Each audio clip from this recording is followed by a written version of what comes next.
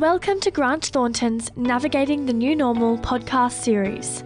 My name's Velvet Bell Templeman, and I'm here talking to Janaea James, partner in financial advisory at Grant Thornton, specialising in renewable energy. Today we're talking about Australia's renewable energy policy, with energy being a key component of Australia's economic recovery from COVID-19. What does that actually look like? Janaea is dialing in from regional Victoria. Working remotely has definitely helped with flexibility, but as you can tell from today's podcast, it can mess with sound quality. Thanks so much for joining us, Janaea. Thanks, Bell. So Janaea, last week was dubbed Energy Week. Before this and before COVID, how was investment in energy tracking in Australia? Over the last few years, energy investment has actually been really strong. That's been off the back of higher wholesale electricity prices, which have come from the retirements of coal-fired power stations and so on, but also government incentives and easier access to finance.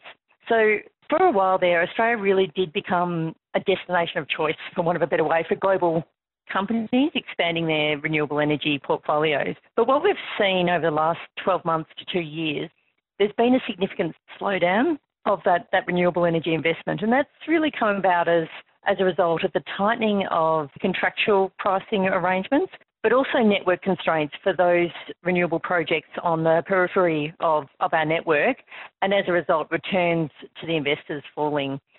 A lot of this has been driven by underinvestment in the infrastructure network and I guess the tyranny of distance that characterises Australia's energy network.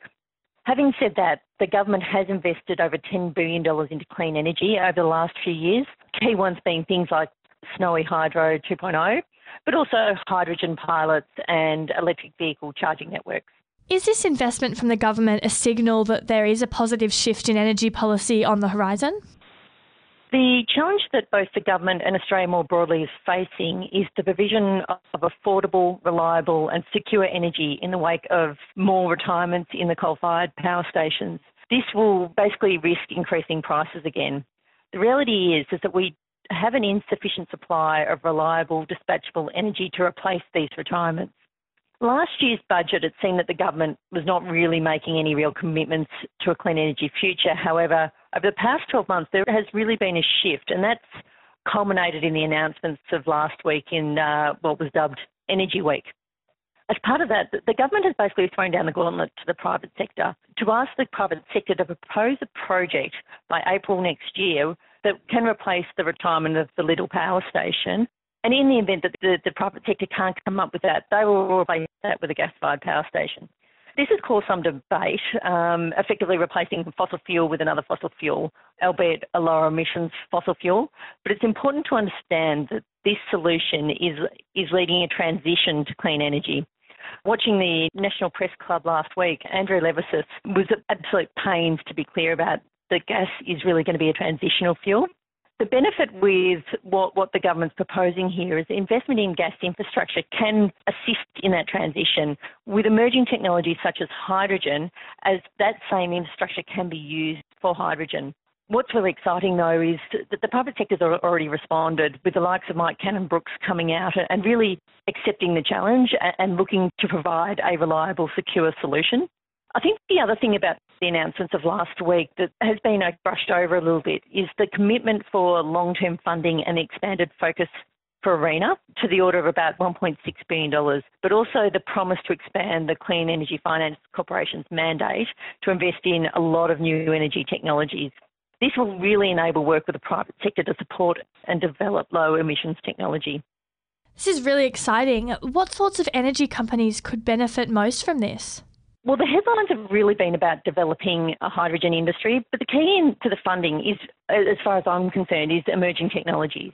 Technologies that focus on things like carbon sequestration, energy from waste, microgrids in regional and remote Australia, storage solutions as well at both a manufacturing or industrial level, but also at a scalable utility level. At the moment, things like battery storage is currently cost prohibitive and the supply just isn't sufficient to meet that demand. The real opportunity we've got here is basically a green-led, for want of a better word, COVID recovery. So particularly in the areas of manufacturing, agriculture and transport sectors where new technologies can really help make the Australian industry more competitive. And are these Australian companies or overseas ones like Tesla? What does international energy investment look like in Australia? Well, the opportunity here isn't about looking overseas, but how we can actually increase our clean technology investment locally. Our R&D and development capability in Australia is as good as anywhere else in the world, and we really are at the forefront of being able to develop some really smart technologies. With a focus on improving the competitiveness of the heavy energy users of Australia, this really does create an opportunity for these clean tech companies to develop and commercialise technology that will really make Australia much more competitive on a global scale. Things like load management technology or behind-the-meter energy solutions can really increase the competitiveness of, say, our manufacturing sector, as well as having the benefit of reducing our emissions and meeting our clean energy targets in the longer term. Janaea, yesterday the government released their technology investment roadmap, which set out short, medium and long-term goals towards Australia's new energy future. There's a particular emphasis on hydrogen. What are your thoughts on this? The low emissions statement that came out yesterday is really the first thing to come out of that technology investment roadmap. And I think what we're seeing here is a real prioritisation of technology with hydrogen, storage, low carbon manufacturing, carbon capture and those sorts of things being the absolute highest priorities. The government's even articulated some stretch goals associated with them to make them affordable and reliable technology. And in particular, what was really interesting is that they have brought in that manufacturing focus, particularly around high energy use industries like aluminium and steel manufacturing, and really trying to drive low emissions into those sectors to enable us to become a lot more competitive. But I think the part that I find really interesting is where most of my clients are situated, and that's in the emerging and enabling technologies, which really are there to support the technologies of the priority areas. And what the government's saying here is that they're looking to really partner with the private sector, both locally and that they even mention internationally, to invest and support these technologies. And look, that's going to be done, I think, through the likes of ARENA and the Clean Energy Finance Corporation. But what they've also articulated is support for other sort of tech incubator type programs, which I think is a really interesting and really positive spin on things, and things like support for CSIRO innovation, early stage venture capital partnerships, and they even mentioned tax incentives for early stage investors. These are the sorts of things that, for my clients in particular, will really support them in developing the technologies that can lead to a low emissions future. So investing in renewable energy is on the horizon, but there are issues with transmission and loads, aren't there? So how do we get the right mix of sustainable and on-demand energy? So wind and solar are intermittent, so that they tend to only generate power when the wind blows or the sun shines. And that intermittency places immense pressure on our grid and doesn't provide the reliability required. A really good example of this that we see a lot in the mining sector in particular, where they are still heavily reliant on gas and diesel as the principal energy source, only supplemented by renewables. To continue support for wind and solar in particular, improvements do still need to be made to the network. It was pleasing to see last year that the government introduced a $1 billion grid reliability fund, and that's going to help improve our networks and have it robust enough to support the intermittency of the likes of wind and solar. But also this grid reliability fund isn't just about the poles and wires and the transmission networks. It's also about looking at things like storage solutions. So pumped hydro is a good example. Again, this is where gas has come in. I don't believe it is a long-term solution. However, it is an adequate transition, but without the continued investment in the alternatives, what we'll see is that the commitment to the long-term for a clean energy future will somewhat be restricted. We've talked about the recent announcements. We've touched on the technology investment roadmap. What more would you hope to see from the government in the lead up to or in the budget to really spearhead investment in energy? So the announcements they've made over Energy Week, as they called it, over the last week and probably over the last year is really creating a great base. As to be honest, I think, most people would say the last year's budget lacked any real clarity around clean energy going forward. What I would really like to see is a real focus on supporting our emerging clean tech industry in terms of supporting the development and commercialisation of clean energy technologies.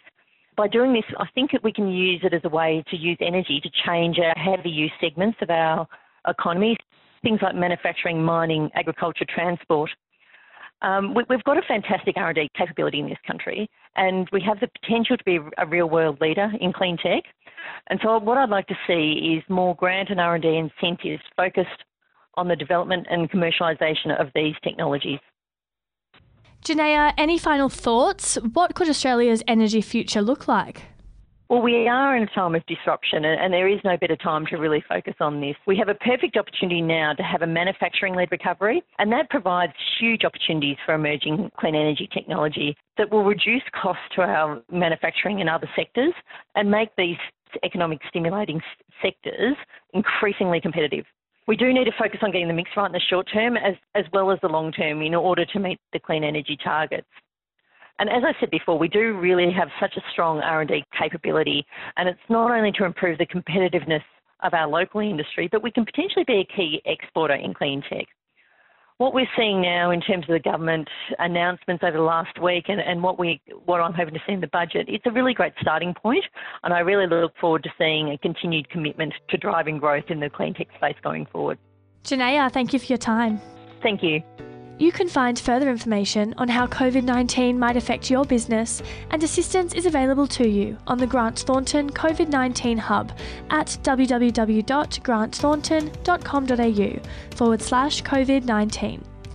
If you liked this podcast and would like to hear more, you can find and subscribe to Grant Thornton Australia on iTunes, Spotify or SoundCloud. I'm Velvet Bell Templeman, and you're listening to Boardroom Media.